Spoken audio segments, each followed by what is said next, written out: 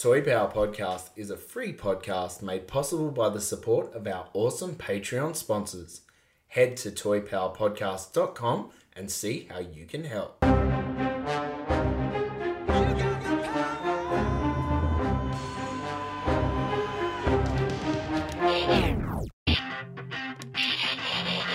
Oh yeah, this is power.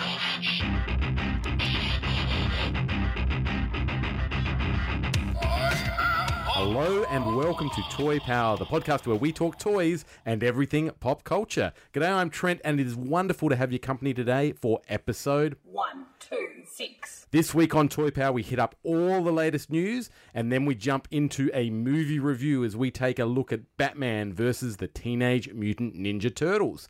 Joining me today in the Toy Power studio, we've got Frank. Well, hoi hoi. Darren. Hello, everyone. And Ben. G'day, g'day. All right, let's kick it off with some news. 3, 2, 1. Cue music. So what have you got for me? She's got a new hat. Mattel is back in a big way this San Diego Comic-Con convention. So there's been some newly announced San Diego Comic-Con exclusives, and these include the Mattel Netflix She-Ra and the Princesses of Power Shadow Weaver versus She-Ra 2-pack. You mean Mattel are actually making She-Ra toys? Get out! I don't believe you. I don't believe it. Someone got some pictures. It's just a hashtag. Yeah, it's a hashtag that you can follow to find the next hashtag. Now, importantly, these are nothing like the figures that we saw from Super 7. Yeah. These are more what you'd call maybe the superhero girl style very of much like doll, Yeah, they action are. figure doll. And that doesn't surprise me. I kind of thought they would probably Mattel would go down this road just simply because of the historical nature of the vintage Princess of Power line. That the DC superhero girls line would be a good sort of blending of, you know, that historical rooted hair, you know, doll / figure design, but in today's more contemporary sort of market. So what do you think? DC Superheroes Girls, that line came out about 2 to 3 years ago. I remember seeing the action figures absolutely clearanced. Yeah. The action You're doing figures... work closer to your 6-inch sort of Yeah, style 6-inch, ones? yeah, blister card style action figure. They also had the larger dolls with the rooted Well, hair. is that not what these are? That's In what that these sort of are. These are more the 8-inch? larger ones. Yeah. Well, the other concern is the Star Wars ones. If they can't move the Princess Leia and the And the Ray. Ray and things like that, They 'cause were they were clearanced as clearanced well. very heavily. It is concerning, but look, you got to try. You know, I give them credit for giving it a shot, creating a new market Yep. and things. Not just more Masters of the Universe classics. Yep, Not agreed. not more of the vintage style, just an updated torso or something. I think you've got to give it a shot. And look, as I said before, like, I'll probably get them if they're retail, if they're a good price, not for me, but for my kids. Yep. Like, Yeah, I have absolutely. personally no interest in collecting them for myself. That's not the sort of style I collect, but something for the next generation. Yeah. Hopefully it might resonate. Well, $40 isn't a bad price for two, so that's saying it's a $20 US figure. If these are hitting mass market retail, they're probably going to be around the $30 to $35 mark. 30 bucks, yeah. You'd hope that's a con exclusive price, markup, maybe. yeah. Maybe even with so, the yeah. extra packaging and things, Well, maybe. how much do the DC superhero girl ones go for now? I don't know about now, but they were around that. I thought they were around that 20, 20, 25. 25. Yeah, Yeah. quite affordable. And then with the sales, you know, very, very buyable. So if it's that sort of price range, these might do quite well. All right. Now, Darren, who's the biggest fan in this room when it comes to Batman? Probably Frank. Is there Incorrect. Is there a 4-pack with some very wacky variants? How do you feel about this? Because we're talking one of your favourite comic book properties, Batman, and we're talking one of your least favourite things in the world, wacky variants. Now, these do have... They do have historical precedent. They do have So historical significance. They do have that historical significance. It's probably not what I would have chosen for the final San Diego Comic-Con exclusive for Mattel or for the milestone 80th anniversary. But what can I say? It is part of the franchise's history. Those colours have appeared in comic books, and you know, certainly are a part of the mythology. It's probably not necessarily a part of the franchise that many of today's fans would be necessarily aware of those. I don't know. Talk us through the colours. What do we get in this 4-pack? Zebra Man. Yeah, we get... We get Zebra Man or Optical Illusion Cape Man that will send you going a bit loopy with your eyes. What did Sheldon call himself? The Doppler effect? Because nothing strikes fear into the heart of criminals like a flying zebra. No. That's right. Well, I'd be pretty scared if I saw a flying zebra just quietly. There's a pink one. Is there a pink? There is a rainbow one. That's one. right. Yeah. Yeah. Yeah, I'm just trying to remember. I know the cover so well, but I can't quite picture it. There is a regular style Batman, so quite a comic book, grey and blue. Yep. And I'm Very failing, much Silver Age. What was the fourth one? failing to remember the fourth one. Yeah, I'm failing to remember it too. But this is from the Silver Age of yes, the mythology, so it's not like it's taken from nowhere. Like I said, it's probably not what I would have done with it for, the full stop on Mattel's franchise as far as, or their line, and as far as the San Diego exclusives go, or the 80th anniversary. But they kind of make up with it with their next exclusive, which is the 1989 Mattel Hot Wheels Batmobile. So from the 1989 film, from the Tim Burton era. So they kind of make up for it there. That's certainly something that is celebrating a milestone of its own. It's 30 years since that film came out. Only this week just gone, actually. So it makes sense to sort of be acknowledging that, and that's probably where I would have probably, if I was working for Mattel, I probably would have wanted to take the exclusive, because I figure, for the figures as well, because I figure that's a worthy milestone in its own rights, because it's been 30 years of continual Batman figures on shelves, something that up until that 1989 film wasn't happening. Every few years they'd do a Batman or a DC line that Batman was in, and then they'd have just as many, if not more, years with nothing on the market. So I probably would have singled out something that fell into that 30 years of continual Batman lines. And on the topic of Hot Wheels, didn't they just release something, one of your franchises, Frank, or all of our franchises actually, a Turtle Van, I believe, based on the very cartoon-esque Fred Wolf and the sort of toy version, I believe. Party wagon. It is a party wagon. Yeah.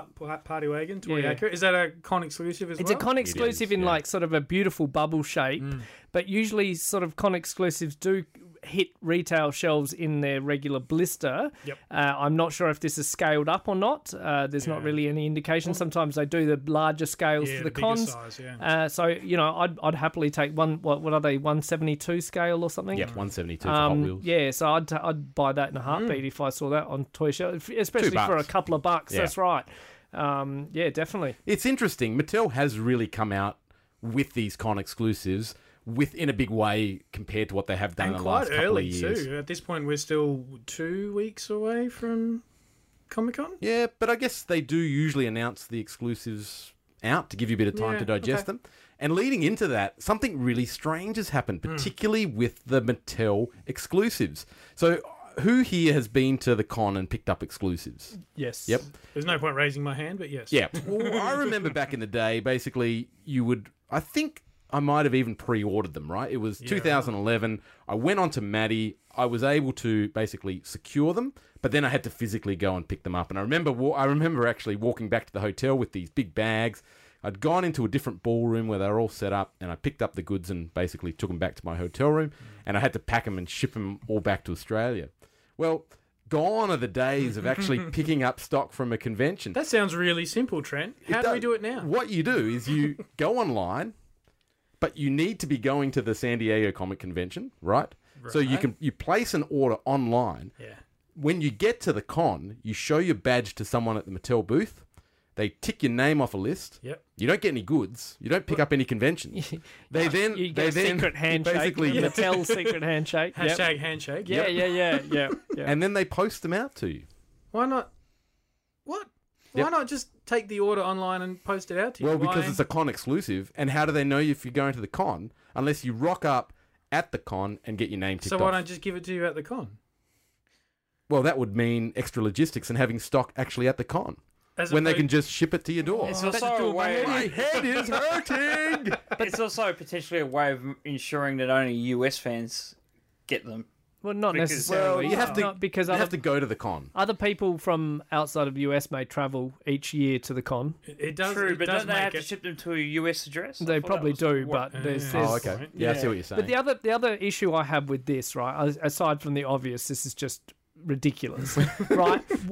But imagine lining up and wasting an hour, half an hour, because we all know how long these damn lines are. Wasting an hour only just to get your name ticked off, to waste an hour, and every second of San Diego Comic Con, you want to be doing something. something. You know, Absolutely. you don't want to be lining up just to get your name ticked off. You want to receive something at the end of that half an hour. Yeah, you want something to show for it or an experience. That's right. That's right. It's just not going to feel the same. Like, I know all those cons I bought that year because I went and I got them and I looked at them and I enjoyed them.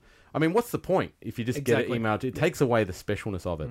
There was actually a article on the Fwoosh that did talk about this, and I did read it. I think it went around our page, and it was just, this particular author of the Fwoosh isn't a big con person. He admits he's not a con person and he doesn't like exclusives, but he understands the need for them. But he just felt this has just gone to madness, essentially, this style of operating now. So it is a very different era that we're operating in. Doesn't make a lot of sense. Yeah, and unfortunately, if they are con exclusives, yeah, sure, I can understand you need to be at a con to get them.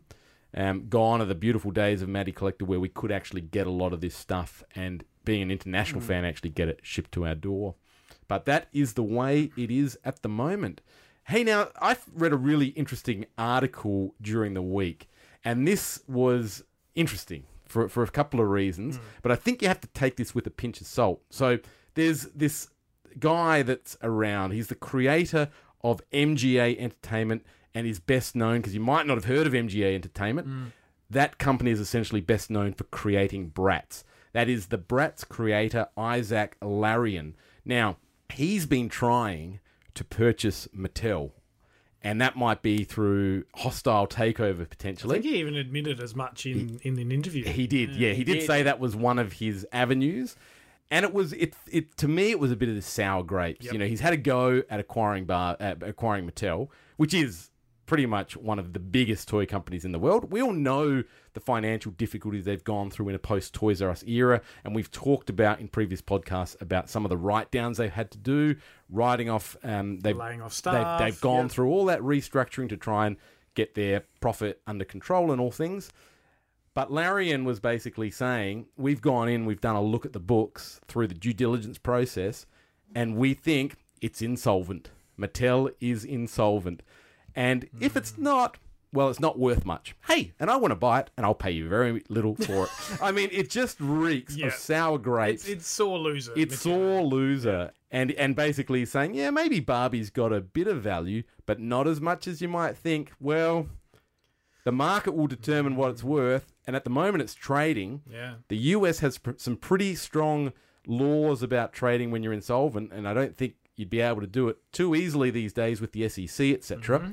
So I think this is very much a case of sour grapes, and I won't be buying any Bratz dolls anytime soon. Exactly. But then even on the news of this article, like Mattel's stock dropped, of course, because there's this headlines going around that, they're quote unquote insolvent, according to one guy who failed to buy the company. It says more about him than Mattel, in my opinion. Yeah, I think that's right. So I don't think there's a lot to worry about. But it is a very interesting state of play when you imagine that pretty much the biggest toy company in the world, depending on how you judge the companies, next to Hasbro, it is hitting the headlines with talks of them being insolvent. So that is, I guess, a pretty scary proposition to imagine a world where those sort of things are occurring. God, can you imagine that? Because Masters Bratz then? Is that where this goes if he buys it? I don't know. I think he probably wants it more for I think he's just got a thing against Barbie, because there was a lot of legal stoushes back in the day around, what he'd copied and how he went about it. But the article, I do have to round this out because there's a bit of serendipity here and maybe a bit of flashing back to 1987. The article, the author of the article, the one I read in particular, commented now, well, Mattel is putting everything on the line for Masters, and if Masters doesn't do well, there is a risk that this will come to fruition. So that is very... I know this is almost like on a grand scale. back in 87, it was, well, if the film doesn't do well, Masters is dead. Yeah. Now we're talking potentially in 2021, if Masters doesn't do well, Mattel is dead. I mean, and that's what the article was suggesting. Now, I don't think it's going to come to that, but that's a pretty interesting reflection on where we are now and what Masters of the Universe might mean for Mattel. Yeah.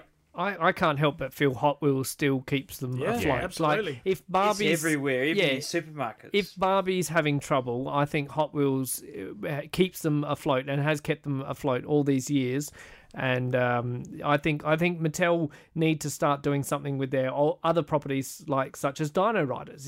Give it to someone else. Yep. Let them make the toys and do all that trouble, but then get a percentage of the cut. And and make some money that way. It's common sense. Well, speaking of another big toy company, we are looking at Hasbro. Hasbro have revealed a couple of their exclusives heading into Comic-Con. There was a wonderful-looking vintage-style Hulk on the old-school Toy Biz card. When I first saw that, I was like, you beauty, we're getting a wave 3, I think it would be. It would be, yeah. Unfortunately, it's just a one-off, just with the Hulk, and I wonder if that's because of the sheer size of him. I'm hoping he's going to be bigger than your average sort of Marvel Legends. He does look like he takes up a fair bit of that blister. Yeah, so that looks amazing. They also revealed a 2-pack of The Collector from Guardians of the Galaxy, played by Benedict Del Toro, and the Grandmaster, otherwise known as our good friend Jeff Goldblum, of the Grandmaster from Thor Ragnarok. Now, these are probably the first Marvel Legends in a long time that have a very different style of packaging. They've got almost like a half moon sort of crescent curved frontage to them. I'm not sure if the two are somehow attached and maybe they fold and go back to back so you get a circular type effect. But yeah, one of the coolest things, apart from the accuracy that it really looks like the actors, the Jeff Goldblum figure comes with the melt stick and even a little rubber pile of goo after he's melted someone from the movies. That's attention to detail. I love it. I love it. And I loved the fact that Hulk came with the pipe. He came with the, I didn't see the that. little vintage pipe style of accessory. He's bent it. He's bent it and it's all crushed. And it's done really, really nicely. Okay, nice. So, and it even has that burst on the box, with crushed pipe. With crushed pipe. Yeah. So that is a wonderful little addition. Definitely. Toy company NECA from Yestercades in New Jersey. They've had their own little con and they've released some Ninja Turtle reveals. A video game Super Shredder with a very cool sculpt, but odd paint scheme, including the pixelated Minecraft look, which actually degrades the figure, in my opinion. So definitely the sculpt is there, but the overall colour scheme, even he looks like he's got skin-type pants on, that comes from was it Turtles in Time arcade version? It's accurate to the colour scheme there. And he's got a green lightsaber. It just looks wacky. Is it a new sculpt? It is. So it's got elements. The shredder parts of his outfit are bigger, so because he is a super shredder, if you actually line them up against the original, video game buck of the shredder that was released in the 4-pack.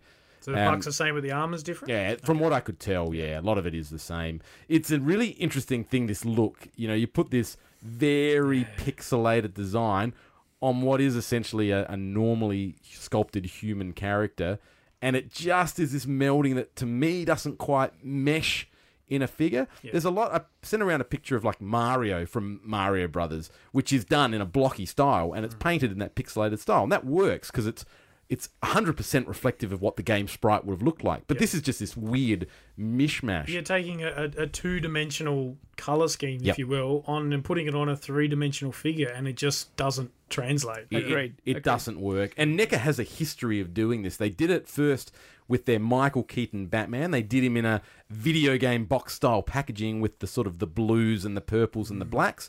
And I know, that one actually looked quite good because it wasn't pixelated. It was just in the shades of shadows, almost.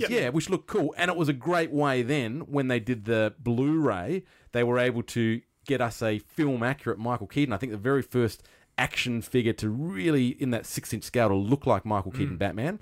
And they were able to get around the licensing issue by putting it as a free pack-in with the Blu-ray. So thumbs up, you've done a great thing. You've given us the video game figure. If you don't like it, don't buy it. But it's led to the fact we've got a Michael Keaton Batman.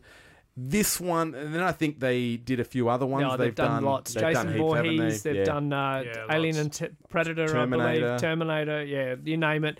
They've gone through their back catalogue and made a lot of these characters in this wacky colour schemes and pixelated themes. But this one is ultra Minecrafty pixelated. Yes. And it's not my cup of tea. Now tell us about Slash, because this was another interesting one as well. We saw pictures of Slash. Yeah, so this was we've already seen some photos of them doing what looked like I'm getting the two confused now. It was like this one is a show accurate. Yes, Slash, correct. right? So it looks like he's got the very sort of, I guess, friendlier sort of roly-poly turtle faces you remember from the cartoon.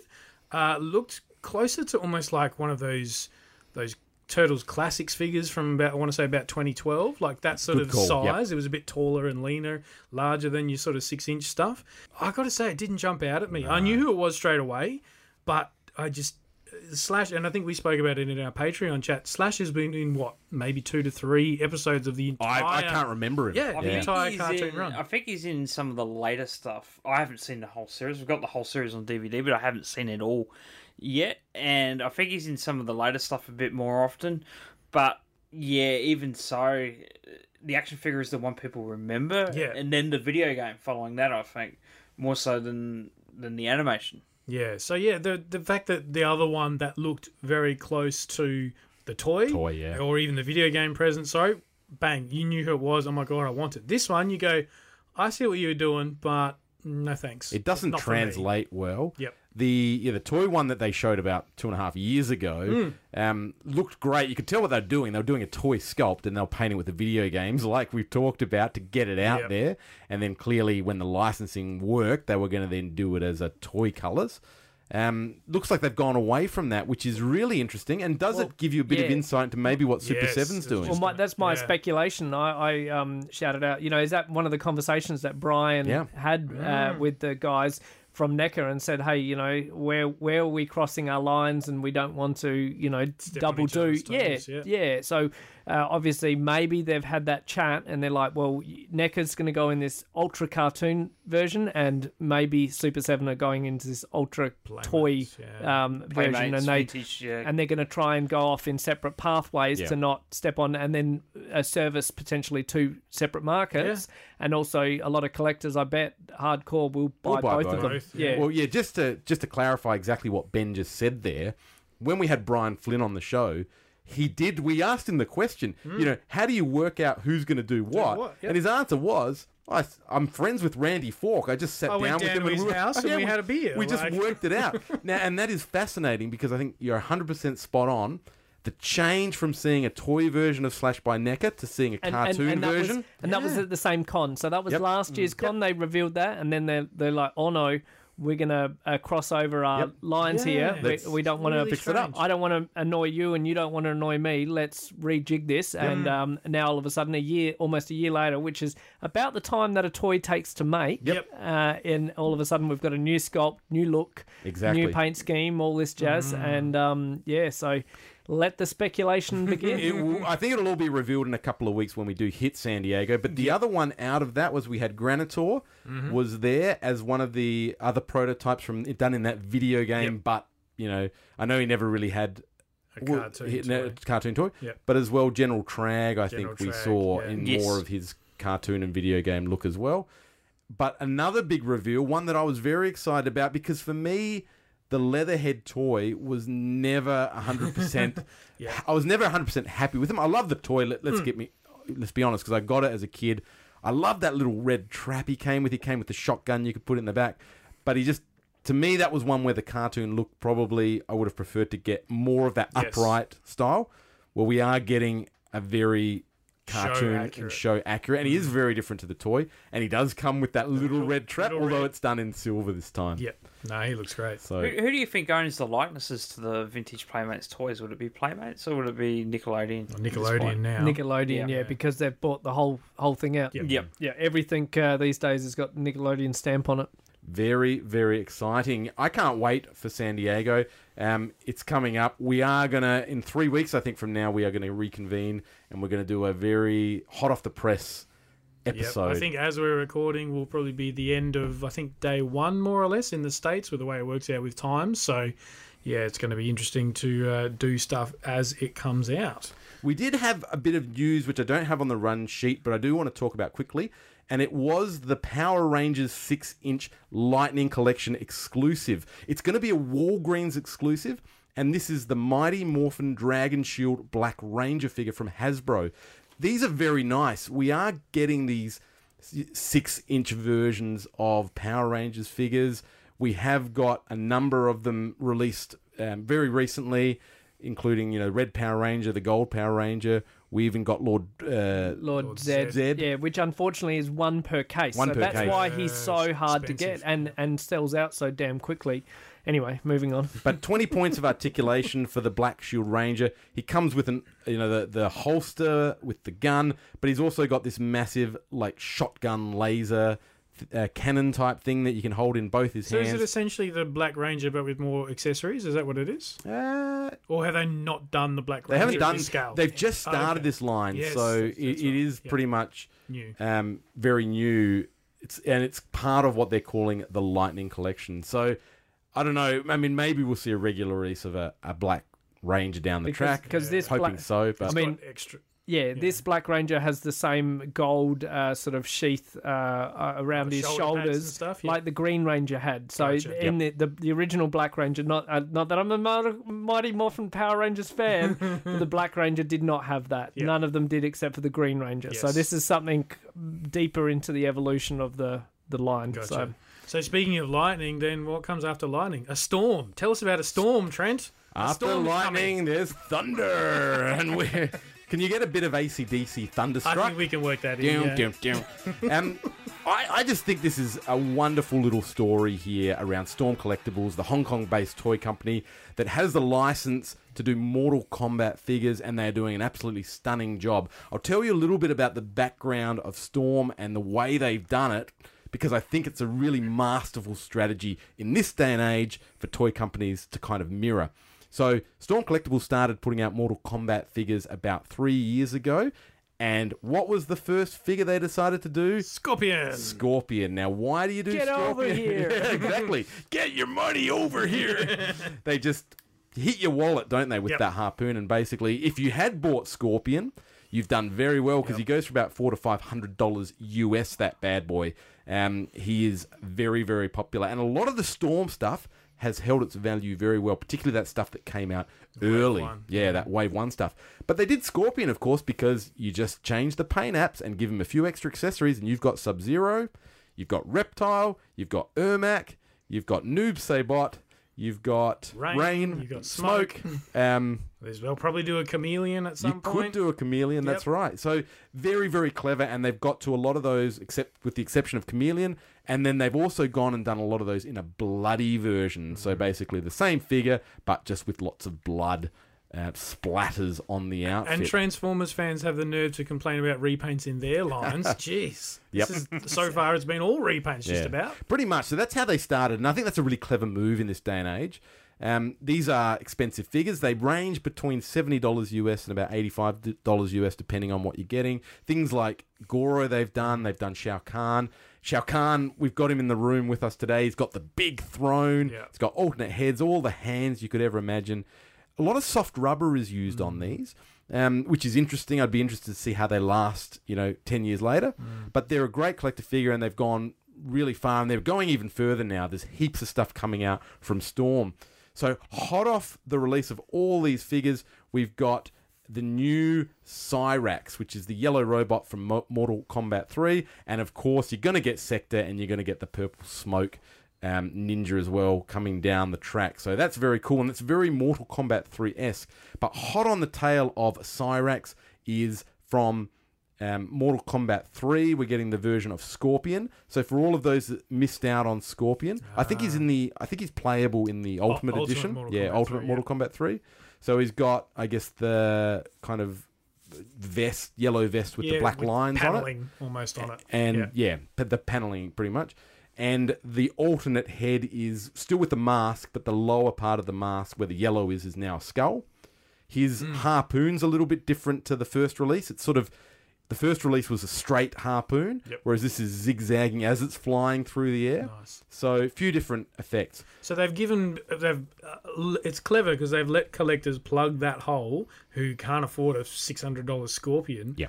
But then kept the specialness of the first one. Exactly. Sort of thing. Yeah. I think it's a really nice move. I have the entire line, and between me and Frank, we were able to display it nicely at the Frank Museum. But that is pretty much now the only one I'm missing from the Mortal Kombat line. And I'm happy with that. I'm happy to... I don't want to pay $500 for it. And I'm happy to have this version of Scorpion to be a Scorpion in the collection. Yep. So, yeah, great move. Well done, Storm, on that. The other thing I do want to shout out is there is the Cammy. The battle-style Cammy from Street Fighter V.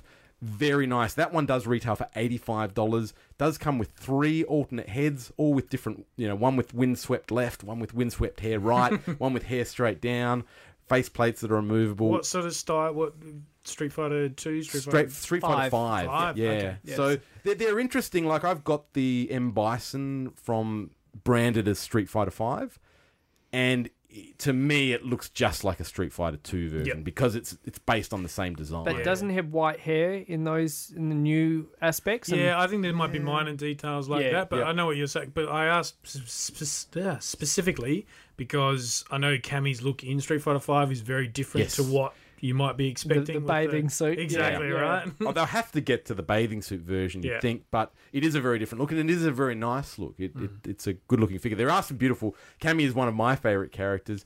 There's a Shadaloo version of Cammy as well, where she's basically dressed in a swimsuit M. Bison outfit, and there's a statue, I don't know if it's by one of the higher-end, maybe Iron Studios or something, like a $700 statue that I've got my eye on of that Shadaloo Cammy, but it's very cool. But the other thing we're seeing, and these are now based on Street Fighter 2, so they do have different packaging. So the Street Fighter 5 are done in Street Fighter 5 packaging. It's got the image from the game on the box, and then there are the Street Fighter 2 versions, which we're getting some new ones. We're getting Guile, who looks beautiful. Yep. We're getting... Sonic Boom. Yep, Sonic Boom. We're also getting the Ken and Ryu figures, or Ryu, and we're getting a Sagat, or Sagat. Oh, nice. So they're all up for pre-order at the moment. I love that you're providing alternate pronunciations just for the geek dudes. That's it. It's good. Got to get it right, don't we? I remember I never knew how to pronounce some of their names, like Dalsim and Ryu and stuff, because I never knew anything. And then I saw the cartoon many years later and the movie and they start pronouncing. And my little brother and I had learned how to pronounce them again. So.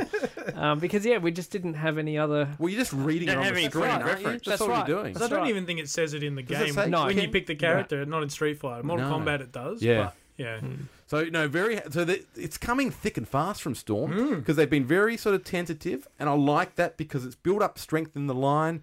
It's built up collector confidence. I think as well, when you're buying these lines and you see, gee, that Scorpion figure's worth $400, it kind of gives you a bit of an incentive. I better buy this quickly before it goes up. Definitely. So I think thumbs up to Storm. Absolutely well done.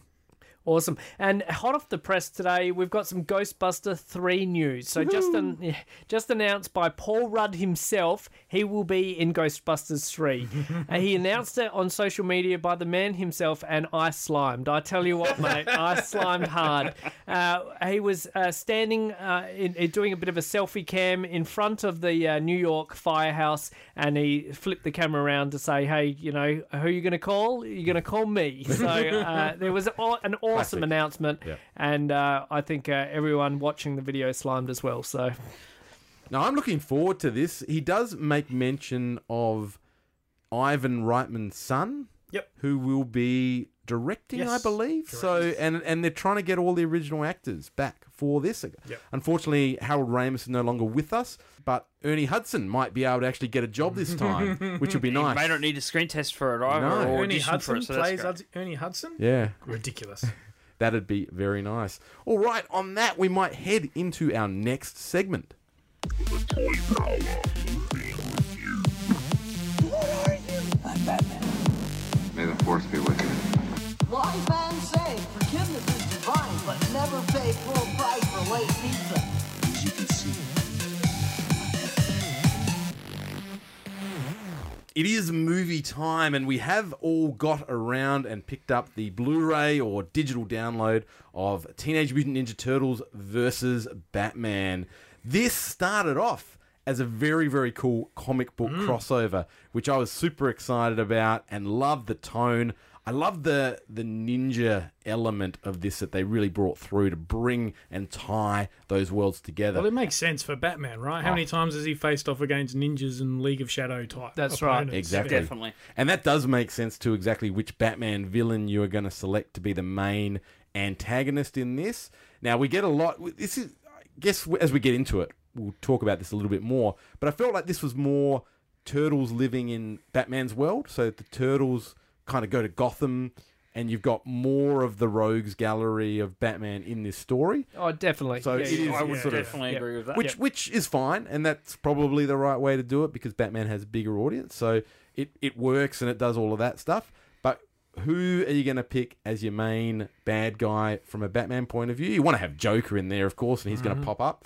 But Ra's al Ghul or Ra's al Ghul is your one, your League of Assassins, and your ninjas, because they are the perfect complement to your foot soldiers. So just to clarify, we are going to go spoilers on this. So if you have not seen it and you want to be surprised by some stuff, we'll tell you when to bail out. But we'll keep this first bit spoiler free. Yeah, so this is, just to start off on the tone, a bit of a darker tone. We had a bit of a conversation around, can I show this to my 6-year-old? And I sort of said, well, one of the people cops a fairly gruesome sort of death fairly early on in this, and that kind of sets the tone for this movie. I would say if you've read the comic book, you imagine that there's entire panels where you go shot for shot. Yep. And you go, imagine that being animated, and if you think your child shouldn't be seeing that, then there's your answer. Yeah, it's very faithful. All right, now, what did we think? Let's just talk at a high level of the things like the animation style, how the voice acting was done, and how true were they to what you expected from the characters? Did they get the characters right in this? Look, for me, I think the Turtles is always harder to do because there's 4 very distinct personalities. Batman is, everybody knows what Batman is. He's stoic, he doesn't have a sense of humor, all those sorts of things. But to capture all 4 Turtles and do all of them well, look, I think they did. I think they did it really well. Mikey sort of treaded that. Mikey's always the difficult one, in my opinion, because he has to be the comic relief, but if he goes too far, he crosses that line into being annoying. And silly. Silly, yeah. I thought he walked that tightrope really well. I thought all of them got their time to shine, which is something when you say about how many characters are in this movie. It's and packed. then it goes 70 minutes. Yeah, they all got their moments, and I thought as someone who loves their Turtles, I thought the characterizations of the core 4 were spot on. Yep. For me, it felt like the Turtles were fairly new to their mutation. Like they hadn't been on the streets for years and years. Yep. They were still harking back to, hopefully Splinter doesn't realize that we've gone, way out of our comfort zone sort of thing. So that sort of honed in the timeline of them being mutated. Also, being that younger 15 years old rather than, Also, they did the Turtles all did separately looking different. Yes. Like, Donnie was so weird. He had this, like, elongated really, head. really squashed head. Ralph was the huge looking, bulky guy, and so on and so forth. They all had their weapons in different spots as well. Yes. So Leonardo put his, Swords like, by the side. like Usagi does in the new films and new cartoons and things. But what I loved, and I got to shout this out, is the way they cleverly disguised their letters, their symbols on their belts. So Donnie had like a D, right, and it was like a belt buckle, right. So the D was like the buckle of the belt, yes. right. Yep. Leo just had a sewn bit that spelt out L. Happened to look like it. I did not notice that. And then Wow. Mikey had it like tied up and it pronounced like an M and things. Raph wasn't as clear, but it was there. It was just so subtle. Yep. But I just couldn't. As soon as I saw that, I was like, mad appreciation. Yeah. Have not seen, of all the versions of the Turtles, have not seen it done so subtly and so uniquely. Yeah. Really, really like that. And another thing that just I give this 1,000 out of out of 10. They had white eyes. Everyone had white eyes. Even so Batgirl, she's got the really big eyes. Yep. Her eyes were white. The turtle's eyes were white. That harkens back to the toys. That harkens back to the more comics. menacing look of my versions of Batman and everyone. And I just love it. The fact that they kept that. Was a huge thumbs up in my book. Yep. Yeah, I like the animation style. I agree Donnie's head was a bit off-putting. It felt like they're looking to Rise of the Teenage Mutant Ninja Turtles as some subtle influences for some of the differences in their look. Yes. And, the bigger Raph, for example. And I'm becoming more used to that now as something. I think this did it nicely. It did it obviously a lot better than Rise did it. And like you said, the white eyes, the more mature tone meant I thought these were animated really well. Yep. And it was lovely to see the Turtles in, I guess, a more mature style of animation with a bit more maturity and a bit more violence to the story.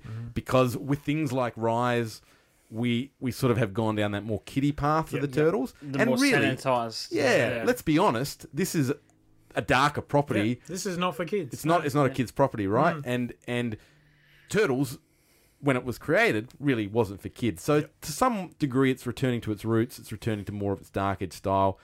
And I just love seeing the Turtles animated in this way in a more mature story. Yep. Darren, did you have anything to add on? Characterization? High-level stuff? Yeah. Animation style? Yeah, look, I really like the animation and that. There's probably not a lot that you guys have said that I would say differently or that I would have to add to it, because I think you've covered most of it at the high level sort of look of the thing. I really thought it looked, for a straight to DVD animated film, I thought it looked like it had a good budget to it. It looked like a reasonable production just from the very outset. Sometimes you get a feeling and you're not quite sure of that, but I really like this in that regard. I think they did a good job. I think as Frank said, of getting the distinct personalities, not just of the Turtles, but of the other characters too. You obviously you're Batman, but you've got Batgirl and you've got Damian Wayne, and you've got Alfred, and you've got quite a bit of diversity in the cast when you bring two franchises together like this.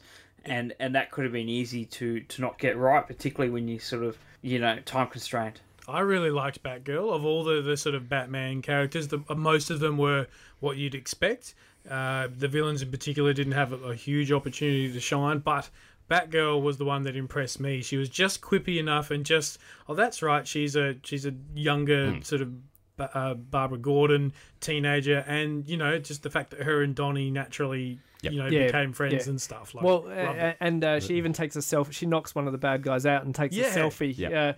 And also, I've got to shout out one other thing. There's a couple of points, I think it's twice in the film, they do silhouettes. So the Turtles are swimming through the sewer, and they're all black silhouette, but they've still got their coloured bandanas and things. Yeah, and there's another very point. Artistic, isn't it? Yeah, I just love that. That's very like comic book panel.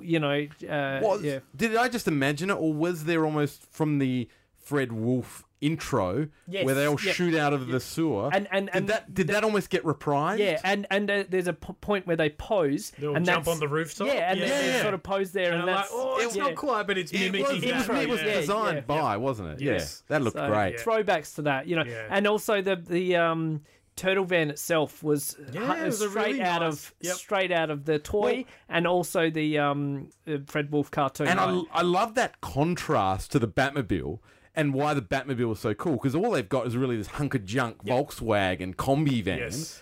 And it's been modded, but it's pretty crappy compared to Batman's, $1 million Batmobile. Yep. And that's cool. That's what it is. They are scavengers, and they're putting together these things as best as they can. And they are impressed by Batman when they see what he's got. Yeah. So that is very cool. Sorry, Ben. But then on the flip side, Robin's very entertained by the fact, when they pedal to the metal in the Turtle Van, and he's like, whoa, they're all holding, and he's like, that was cool. And also it shows his age when they get to wherever they're going, and Robin runs out in front, and he's like, I won. It's little, he's very mature, but also immature at the same time. Yes. So. Damian Wayne was probably the one that just sort of broke it for me a little bit. This is a guy who was trained by the Ra's al Ghul, his dad, And then he, and we're probably transitioning into spoilers at this point, but there's a bit where they first meet the Turtles and like all good crossovers, the good guys fight initially. And Damian Wayne, this master assassin of 10 years old, is somehow bested by Michelangelo sitting on him. Yeah, Right? yeah, And that's why I just went, them really? changing into their shells too often. Yeah. I was like, I didn't care. well, they only for. did that. I can only think of that one time. It was 2 times too many in my count. Well, and they Because they totally go in. They fall down from they drop off at the end, Yes. and they fall down, and they're like, oh no, what are we going to do? We'll just change into our shells, and they bounce on the top of the building, and I'm just like, really? Yeah. That was how you end that? I wasn't a fan of that. And it looks silly because... It does. Where are their internal organs going at this point? I know Davey's writing some fan fiction about that, but they just can't fit. Where's his Gwildor going? Oh dear. But you just can't fit all those bits inside your body. It's just ridiculous. So I thought that was a bit silly. But should we hit the spoiler button? Because we will go into spoilers, so Frank will hit that now. Just talking about characters that appeared, we did talk about Ra's al Ghul being the main rogues gallery or Batman villain, but of course Shredder is the Turtles villain, and that's very cool. We do get a Penguin showing up fairly early on in this with his Penguin bad guys as well, and having a bit of a battle there. But the big one, I guess, is when they go to Arkham, and I felt this went into a bit of a paint by numbers sort of territory where they got, the Rogues Gallery, which I thought was great. They had Mr. Freeze, they had Poison Ivy, they had Harley Quinn, Bane, wonderful. But then when they all got mutated, I felt it was a bit like, you got to go through every scene where they fight a mutated version of the character. So you got Harley Quinn as a hyena, Mr. Freeze is a polar bear, Scarecrow is a crow, Two-Face is a sort of a two-headed hyena type thing, Jaguar, Joker is a snake, which I thought was kind of fitting. What was Bane? It was like a tiger, wasn't he? I don't know. Because he had dots on his... It's a leopard. Leopard, maybe? Leopard. I don't know. But then he was as big as Mr. Freeze as a polar bear. It just didn't... That was the maybe one. The Bane serum thing, the venom, Bane syrup. Drink your Bane syrup. Oh, that's got to come out. There's a license for DC to tap right into Bane syrup. But then Batman then turns into Man-Bat, which was so cool. I love that. And then it just keeps going because you've got the Foot Ninjas and the Ra's al Ghul Ninjas changing into different characters. And that T-Rex. That was the one that did me. I'm like, it's a T-Rex with a giant foot hoodie on. Like, all he needed is a little Mario hat, like from the new Mario game. But then it's an interesting attention to detail because then when he gets humanized back. He's basically naked except for his hood. You're like, that hood would be massive. You could wear it like a cloak. The way he transforms, like he's sitting butt up in the air, like mooning the next guy coming down the road. One you didn't mention in terms of the mutation was Poison Ivy. Oh, and that was a throwaway. It was just a silliness because essentially she turns into a plant, like a Venus flytrap style of plant, which is often associated with Poison Ivy. But the whole fight is that she's rooted to the ground and she can't move, and the good guys just walk around outside of her reach. Yeah. So it felt, I think they just went. There's only so many fights they could have, right? Against, and they sort of like, if you think, because I think Ralph, Mikey, and Damian Wayne at that point, and they've just finished fighting Mr. Freeze as the polar bear, which had, I'll just have to interject, the coolest line in the whole Floyd thing. reference. Yes. Hey, creature, leave that kid alone. My wife was in the room for that the second time I watched it, and she said, "Hey, leave those kids alone." And then he said it, and she was like, "Yes." So I could have written this. Yeah, so even good. she called it So good. But I think by that point that had fights with this person. Bane was off fighting Donatello and Batgirl, and so to then have another fight scene with another villain that's not the penultimate sort of battle of the movie, I think they had to find a way to shortcut it. It was, but yes, that very much fell on the turtle wackiness side of things as opposed to the Batman scary villain type thing. Just talking about the violence in here, obviously we open up with the Shredder throwing the ninja star. That's the one. That's straight at the foot soldier's head and killing him instantly. And that. But did you notice Ra's al Ghul, to open up the chamber to get into Arkham, he was holding a severed hand, one of the guards, and gets in there. I was like, whoa, this is dark. It was impressive. He killed a guard to get in, chopped his head off. And his sword was remarkably clean. There was no blood on that sword whatsoever when he walked past. But anyway. Yeah. Sorry, one other thing. Did you notice Mikey's skateboard that we've seen numerous times in the anything significant about that skateboard? Ooh. Not that I can remember, no. Mondo Gecko's skateboard. Oh, wow. It had the skull and the things. Yeah, it's exact from the toy. I watched it twice and I didn't think that is nice fan service. Yeah, so I couldn't. Once I saw that skull sticker, it stands out. Yeah. Yeah, very cool. Hey, I just thought, who didn't we see, and maybe who could have been in this story?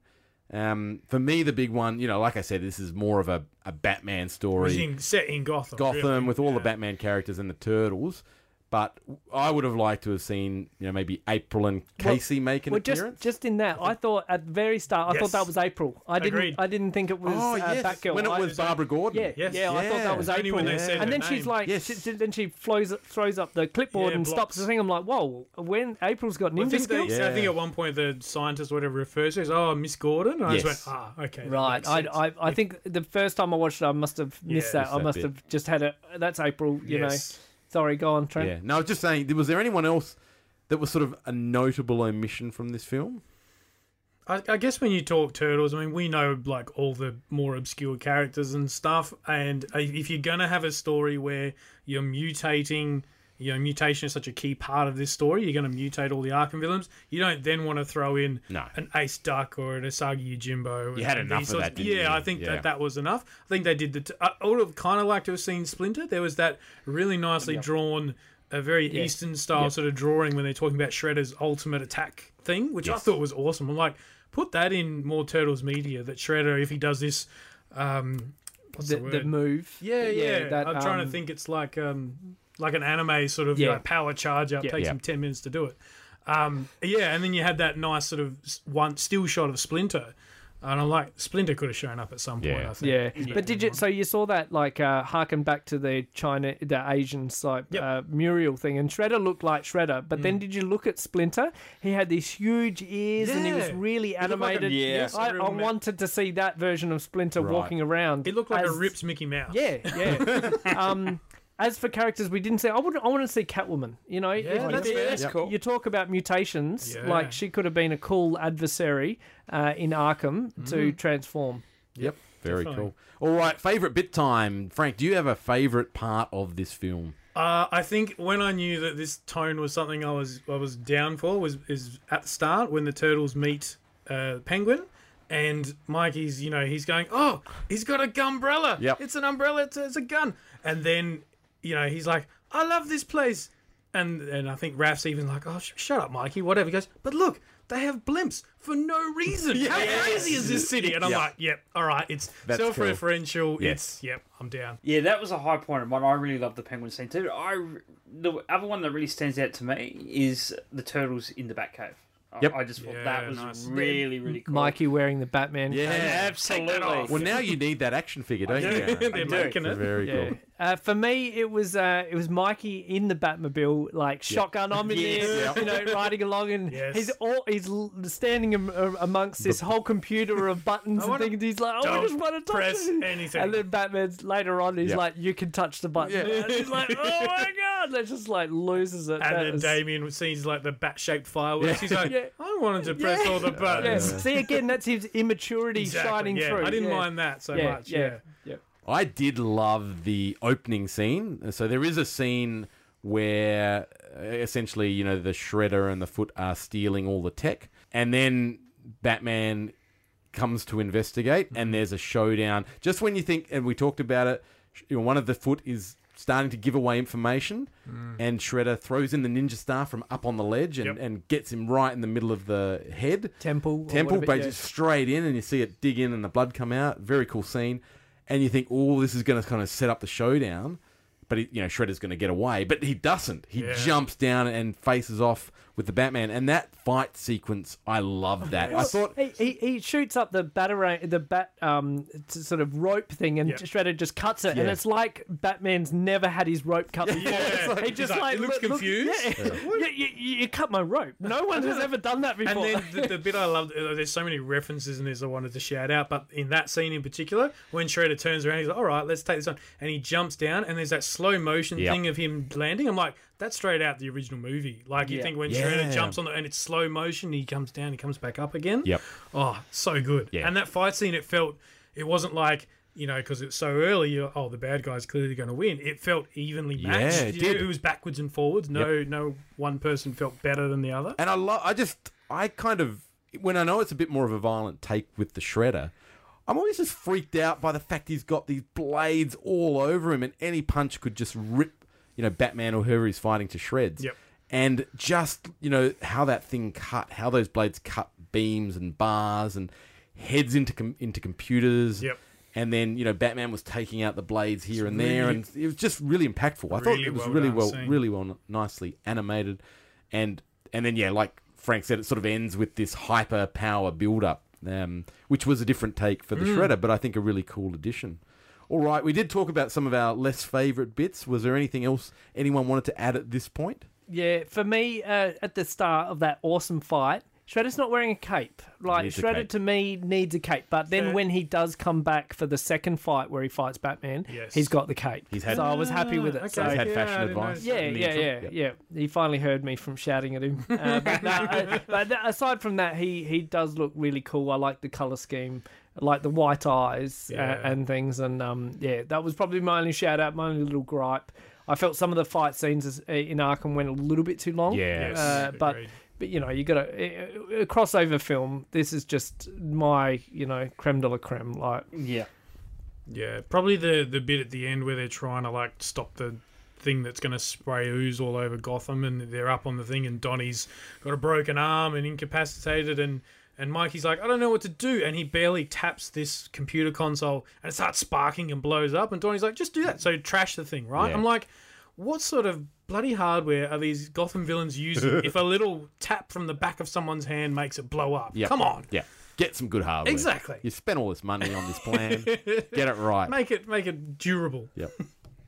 I think for me, there's probably not a lot of things that I was disappointed with. I think given the 70-minute runtime and what they had time to do, I was pretty happy with most of it.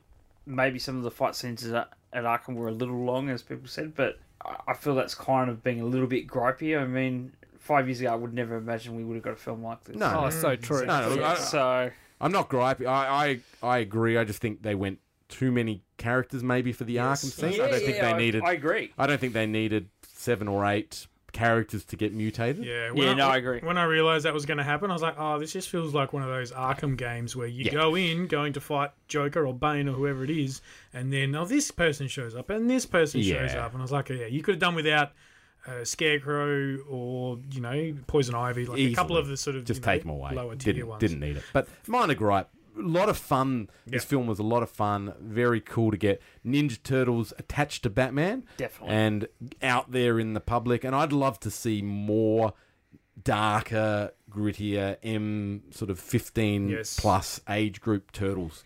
I'd love to see that. I'd love to see them go back and do Mirage, issues 1 to 8 or 1 to 20 or 1 to 200. 1 to 62. Pretty much. But I would love to see that, and I hope they do it. We got a taste with the Ninja Turtles, the final one. I can't remember the name of it, but Turtles Forever.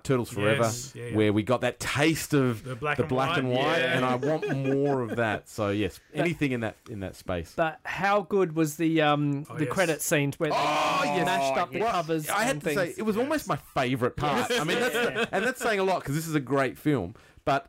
What they did, to Ben's point, they took iconic Ninja Turtles covers and they took iconic Batman covers and they spliced... Crossed them over. They just mixed them in, and I reckon I recognise 80% of those covers. Yep. And it was, I mean, that's worth watching again. It's almost worth pausing and lapping it up and then pressing play, pause again. And then, that's so cool. Right. Play, pause. Oh, I want to find the art director and say, please send me those original files. Yeah, because exactly. That'd be amazing to print Well, they out should do. They should be wallpapers or something. You know, they're brilliant. So good. Look, quick little fun fact before we wrap up. Do you know who voiced Batman in this? Because it's obviously not our mate Kevin Conroy. It wasn't Kevin Conroy. It's a big name, though, isn't it? It's a name you might. Troy Baker. What's he done? He's done a lot of voice work. I looked him up. You may not recognise him, but what I found interesting is, do you know who voiced the Joker? Troy Baker. Yeah, the same guy did the voice of Joker and Batman. Yeah. I find that really. I did notice it at the time, and then I'd forgotten. But that is interesting because you could not get two characters wildly different. Absolutely, just goes to the talent of some of these voice actors. Yes, I mean, definitely. Yeah, I think Troy Baker's done a lot of video game. I think he was Red Hood in the Arkham Knight. Yes, or the Arkham Knight himself. Sorry, and I think he was in Uncharted 4 and stuff. So he's very much his wheelhouse. No, very good. All right, we can't finish off a movie review without scoring this in typical Days Video Graveyard fashion. Out of 19, Frank, what do you give this film out of 19? I'm going to go 16 out of 19. Yeah, very nice. I'm going to lock in 16 as well. Yeah, that was my number too, 16. Rounded out with 4 out of 4 with 16 on this film. Hey, great to talk about that because that's the first time we've been able to chat Ninja Turtles v Batman. A lot of fun and really enjoyed that. And yeah, definitely want to see more. There's a lot of good stuff coming out. I think the next one that's coming out for the straight to Blu-ray, straight to DVD is Batman Hush. Yes. Which I love that series. We are going to talk in a future episode, part 2 of our favourite comic book arcs of all time. Can't wait for that discussion to happen. Yep. But yeah, Batman Hush, oh wow. And that, funnily enough, as Darren will testify to, got me into collecting DC Direct at the time because that line was so compelling. It was Hush figures. Well, I've got some Hush figures up there, actually. They are beautiful. Joker with the movable mouth. Yes, yep. And the Bang Bang gun. I found that out in Toy Fair magazine. Yes. I didn't know. I had the figure in hand. Didn't know it had the articulated mouth until I read that article. Rushed home because I think I took it to work or whatever, and rushed home, and I'm like, oh my god, it does move. That's so cool. Yeah, and you can't tell. That's how well the articulation is hidden. So and one of my favourite depictions of Batman, that sculpt is just perfect. Very Jim Lee. Yep.